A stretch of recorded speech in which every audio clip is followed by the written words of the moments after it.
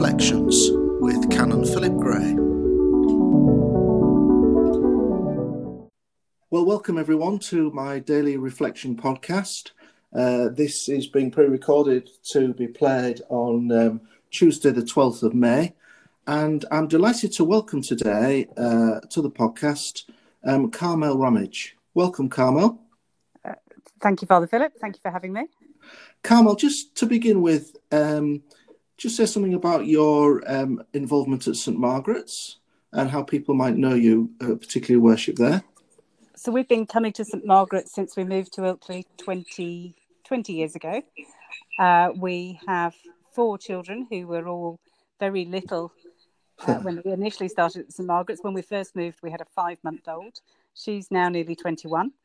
And then we have 3 other slightly younger children, the youngest of whom is now 14. And so we still spend most of our time coming to the family service because that fits in with busy Sundays with lots of sport. So you tend to find me mostly there on a Sunday at the family service. I tend to do coffee. In the past, I've sat on the PCC, obviously kind of done other things around the family service with collections and counting and kind of all sorts of other bits like that. Lovely. And Carmel, tell us a bit about your professional life. So I am a consultant gynaecologist at the BRI in Bradford. I've been there since 2003. Initially, I was an obstetrician and gynaecologist, but I gave up obstetrics a few years ago. So now I just concentrate on gynaecology, although obviously the department does both, so I still have some interaction with that. Now, for those of us who are very ignorant, Carmel, explain the difference. Yeah, certainly. So obstetrics is all to do with having babies, basically. So it's all once you become pregnant, or really actually from about 16, 20 weeks of pregnant to having a baby. And gynaecology is basically early pregnancy problems and then any other female pelvic problems. And to be slightly more specific, I'm a urogynecologist, which mostly involves dealing with people with waterworks problems. So I spend most of my day dealing with ladies with problems with their bladders or problems with pelvic organ prolapse. Okay. And tell us a little bit about your own background, both what led you to gynaecology and also your own faith background. So I grew up in Northampton. My parents still live there. And my brother still lives there as well. My parents were both Catholic, both Irish Catholics, so I was brought up as a Catholic. Though interestingly, I went to a Church of England school because that was the better school in the area. I then went to university in London and carried on going to Catholic Church at that point. And then I met Chris, who is now my husband, whose background is as a Methodist. So we had to find something that worked for both of us.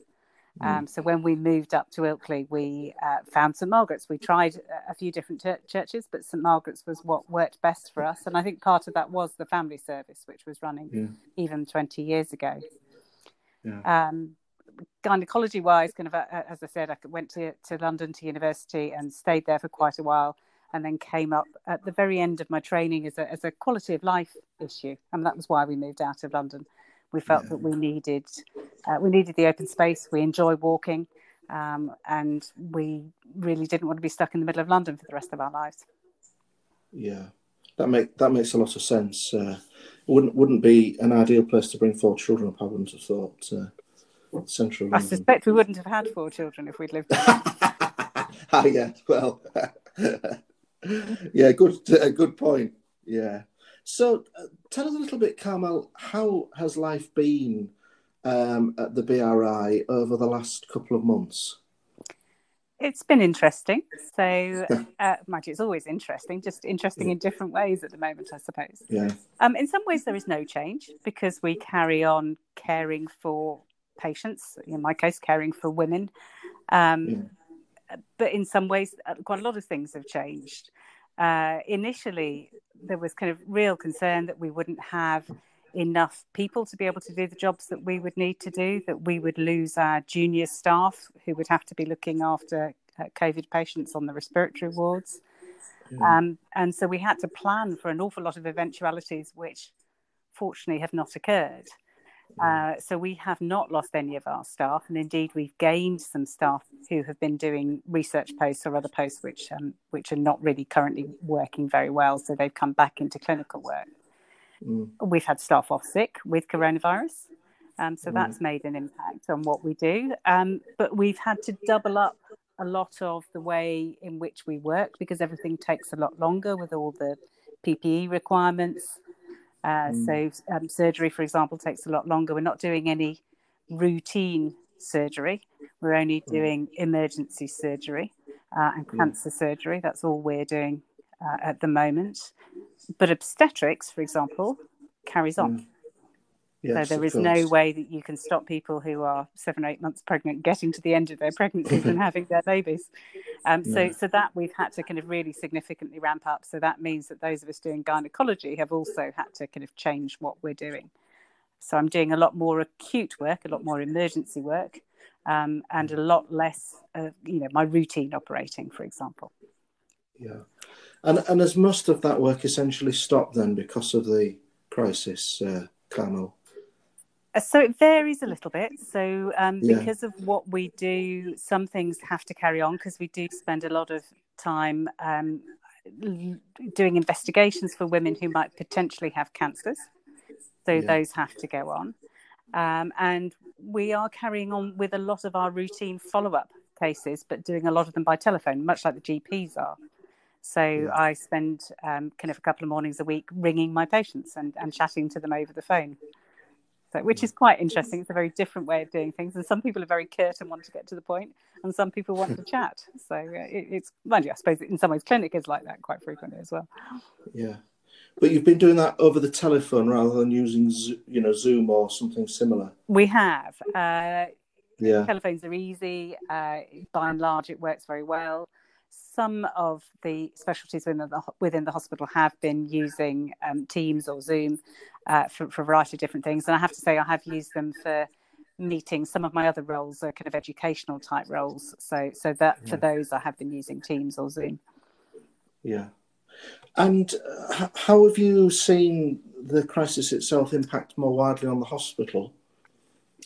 So it's very quiet as you walk down the corridor because there are no visitors. So that's made a big impact on the number of people just generally walking around. We've closed some of the wards. So actually our gynecology ward has been closed and we're sleeping out, if you like, on one of the surgical wards at the moment. That's kind of made things quite interesting for us, but it's given us the opportunity to try a few things that we wouldn't potentially have been able to try otherwise. And some of those have worked and some of those haven't. So some of those we'll carry on with once this situation is over with. For other parts of the hospital, again, as I said, they've closed some of the wards and redeployed some of the staff, and that's both nursing and medical staff, which again has improved the staffing on some of the wards, and that's actually made some of them, really pleasant places to work. People are getting very good care. They're getting the trainees are getting very good educational opportunities. They're getting really good support from the senior trainees and the consultants. So there's a really positive atmosphere. There's a really hopeful atmosphere as well, actually, within the hospital. It hasn't been as bad as we thought it was going to be. We normally run one intensive care unit. We actually ramped up so that we could run 4, and we've only needed to open 2. So I think everybody feels almost we've been slightly let off the hook, or whatever's happened, with people following the lockdown advice, etc. We haven't had the massive tsunami of cases that we thought we might get. Yeah. And there's been some serious concerns about the way in which the virus has affected the, BAME community. And clearly that must be a significant part of, your work in Bradford. Have you seen that, either with staff or patients? I suppose you see it more with staff, maybe. Interestingly, we haven't seen that, either with staff or within patients in Bradford. I mean, the numbers are low. If you look at the numbers in London, for example, we've had nothing like that number of people coming through with COVID-19. So it's a small cohort, so it's more difficult to say. But by and large, our admissions reflect our population. So it's only the numbers in the population that have been it's about a third Asian minority in Bradford, and that's about what we get admitted to the hospital, and our deaths are very similar. Right.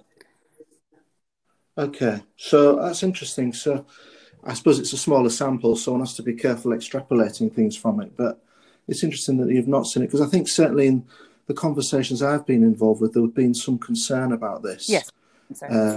Yeah. So, well, that's in many senses reassuring. Do you think this is going to change things radically for you moving forward? In the ways, you mentioned ways in which you're operating. Yeah. I mean that in the broadest sense, not surgical. Yeah. Yes, I think it will do. I think it will change medicine quite considerably. I mean, some of these things we were moving toward, we were setting up telephone clinics. A couple of our colleagues were using it as a default for their follow-ups, but not universally across the board. I mean, it's not without its problems. We've already mentioned the significant Asian minority that we've got within Bradford, and some of them still need interpreters. And that's a tricky one to do over the phone, because either you've an interpreter sitting with you, or you're using a kind of three-way conversation with an interpreting service. And that's all a bit tricky. So some of those are not so easy to continue with. And there are some aspects of what we do that we've just deferred, and we have concerns about what may happen to some of these patients in the future. So some things we have to go back to doing face-to-face, but certainly kind of some of the non-face-to-face stuff we will continue to use. Yeah. Oh, that's interesting. Carmel, probably a slightly more tricky question. How do you feel that your calling as a Christian affects the way that you fulfill your profession, your calling, if you like? I think it probably kind of impacts upon the way in which I feel about other people. I think kind of that acceptance of other people and their differences is perhaps easier with a Christian background. I think the wish to help people is probably also a very Christian belief. And I think that may well be why I am where I am. I think it's all so intertwined. I guess kind of my faith has always been important to me, and I started medicine in 1986, so that's been part of my life for a very long period of time as well. And I think the two have grown up and intertwined completely. I couldn't separate them, I don't think. Good. So, how do you relax, Carmel? Well, I already mentioned we like to walk, so I've been taking advantage of my daily walking allowance the last few weeks, and I'm brown as a berry because I've been out in all sorts of weathers and with kind of shorts on and t-shirts, etc. So that's what we do a lot of the time, and we have a lot of fun at home. So we still play quite a lot of board games. We tend to try and find series on television that we can watch together. And we are a family that stay together and kind of play together, if you like. And we've devised a couple of funny things. So on Friday nights we're having theme nights. So we wander around the world. So we've had food and drink from Mexico, Germany, Japan, Australia, Spain, Italy. Yeah, so we're kind of trying a variety of different things. And who's the chef for all these, or does that pass around too? It varies. So the last one that we had was Spanish night. So Spanish night involved 4 of us doing a variety of different things because we did tapas. So there were a lot of different dishes to put together. And everybody has a go, actually, to be fair. Kind of everybody will have a go at cooking. And often when I'm working during the week in particular, we try and get the children to do some of the cooking. Yeah. Just tell us a bit about the 4 children and what stages that they're at. So Rasheen is the eldest. She's 20, and she would normally be at Birmingham University studying Spanish and Portuguese, but she's at home at the moment.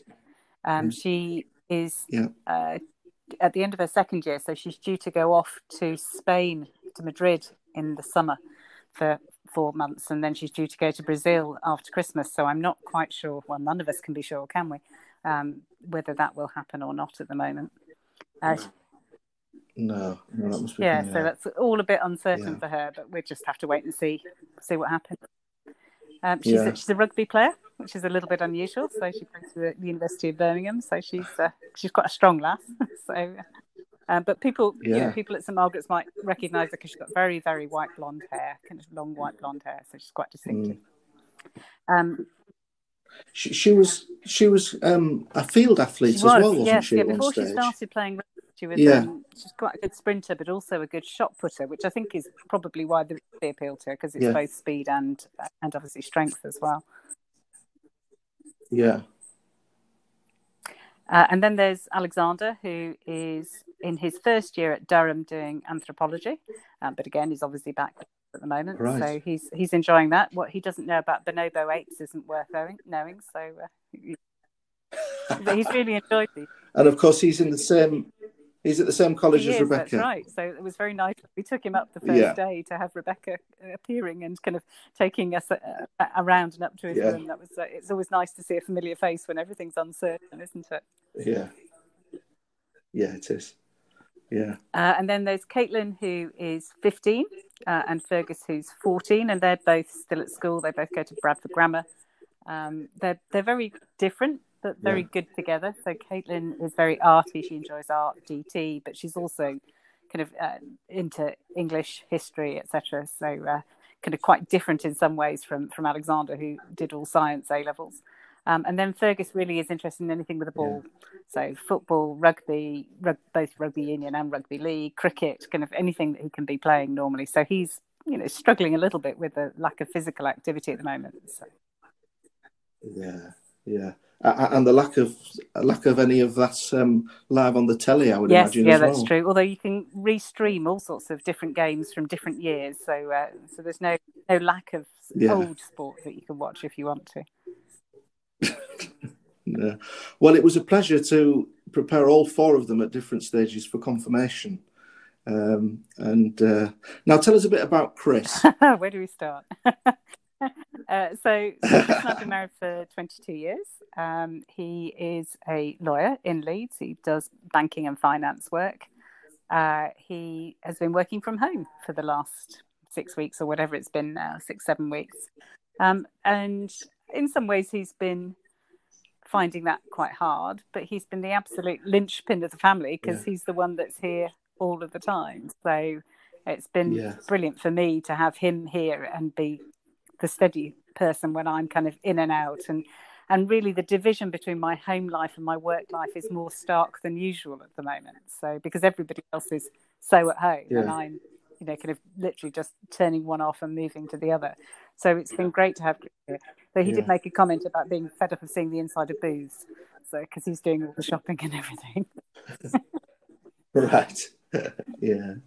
And of course, I know Chris well through, particularly through the cricket and the Over Optimist. So it's been a real joy to get to know him there. And we tease one another mercilessly, yes, really. I've noticed. Well, he's good at giving it out, so I've always made sure that he's good at taking it as well. But you're missing your season, of course. At the moment. I said you're missing Carmel? your Christmas, your cricket season, of course, at the moment. We are, yeah. We should be just coming out of our hibernation really now and getting going. Normally the first fixture of the season would have happened probably last Monday, or maybe this year would have happened yesterday. So we really are pining for it, and I think there'll be quite a few Over Optimists piling on the pounds at the moment. Really, cricket being such an active sport. Yeah, cricket being such an well, it is for chaps of our age. Fair point. Yeah. Carmel, what's been most difficult about this present time for you? I think the uncertainty, because nobody really knows from day to day what's going to happen, and we were initially very concerned, as I mentioned, that we would have an awful lot of cases at the BRI. And in patients who potentially might be very sick because of other comorbidities, which, as I'm sure you know, is one of the reasons why people do get sick and die. So we were very concerned about that. So, and feeling that we were going to lose our staff, but still have to provide a service. So I think we were all a bit worried about that. But in actual fact, things have not been as bad as they might be. whether that's everybody's prayers coming into fruition and all the help that we're getting from that point of view. I don't know, but we've not had any problems with PPE. We've not had any problems with staffing. So actually, as I've said already, things have not been as bad as we thought they might be. No, I can really relate to that, and in many ways, for us moving forward as a church, this uncertainty I think will continue. At the moment we're not able to access our buildings at all. The picture is unclear, and some clergy are beginning to access their buildings to live stream worship. But certainly in this diocese at the moment, Bishop Nick has been very clear with us that we're not to do it. But clearly a huge amount of uncertainty lies ahead for us in terms of how we can use the building, and then the whole thing of being in what form we'll be able to meet together and physically worship together. As I've said in my correspondence this week, it's perfectly possible that we might, make a step or two forwards and then have to make a step or two backwards in this, depending on what the second, if there is a second wave, what it might look like. So, and of course, as you'll be aware, Carmel, I mean, the congregation, the family service is relatively young and broad, but at some of our services, our congregations are really quite elderly. So, of course, they will be perceived to be more vulnerable to this virus too. So I think you're absolutely right and about uncertainty. And I think for us as a church, that uncertainty is probably going to remain for quite some time. I think you're right. And I think we've all missed so much kind of that camaraderie, that, the community that we have at church. I think we've all missed that routine as well of going to church on a Sunday and being part of that community. And I think it will be potentially a while before we all get back together again. So having a focus point, having kind of these podcasts and being able to look at the streams of the services, at least it gives us something to keep on with in the meantime. Yeah. Well, obviously that's certainly my hope. I've been asked by Bishop Toby to reflect for a meeting coming up on what the experience has been like, particularly of celebrating the Eucharist, from the chapel here. And of course, one is acutely aware that people certainly can't physically participate. They can't receive Holy Communion. And yet it's been interesting receiving feedback from people about they feel that they're able to concentrate more because there are less distractions than being in the church, which is an unexpected but interesting observation.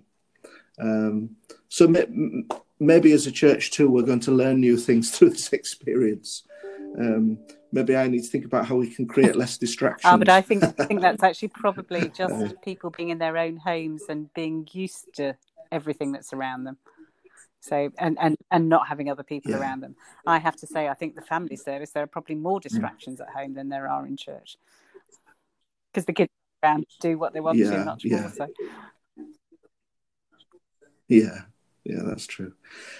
Carmel, can I finish by just praying? Okay, thank you. Let us pray. Heavenly Father, we thank you for Carmel and for her work and ministry, particularly at the Bradford Royal Infirmary, and for all those women who she helps and supports in times of trial and difficulty. We give thanks for her family and for their vitality and joy and for their place within the life of St. Margaret's Church. We pray that God will bless the work of the BRI and its service to all in its community and ours. And we pray particularly for those who are being treated there presently with COVID-19 and those staff who take particular risks to care for them. We pray for our church, and we pray that God will give us a sense of his path, his way, for us to emerge from this crisis, and in the meantime to give us hope and trust and faith in his presence with us, in his church, and also in our homes. So may Almighty God bless you, Carmel, Chris, and your family, and may He bless us all today and always. Amen. Amen. Thank you for listening to today's edition of the Daily Reflection podcast. If you would like to listen to more episodes, they will be available on your usual podcast platform. Alternatively, all the podcasts and live streams, services and reflections can be found on the St Margaret's Ilkley website, stmargaretsilkley.org.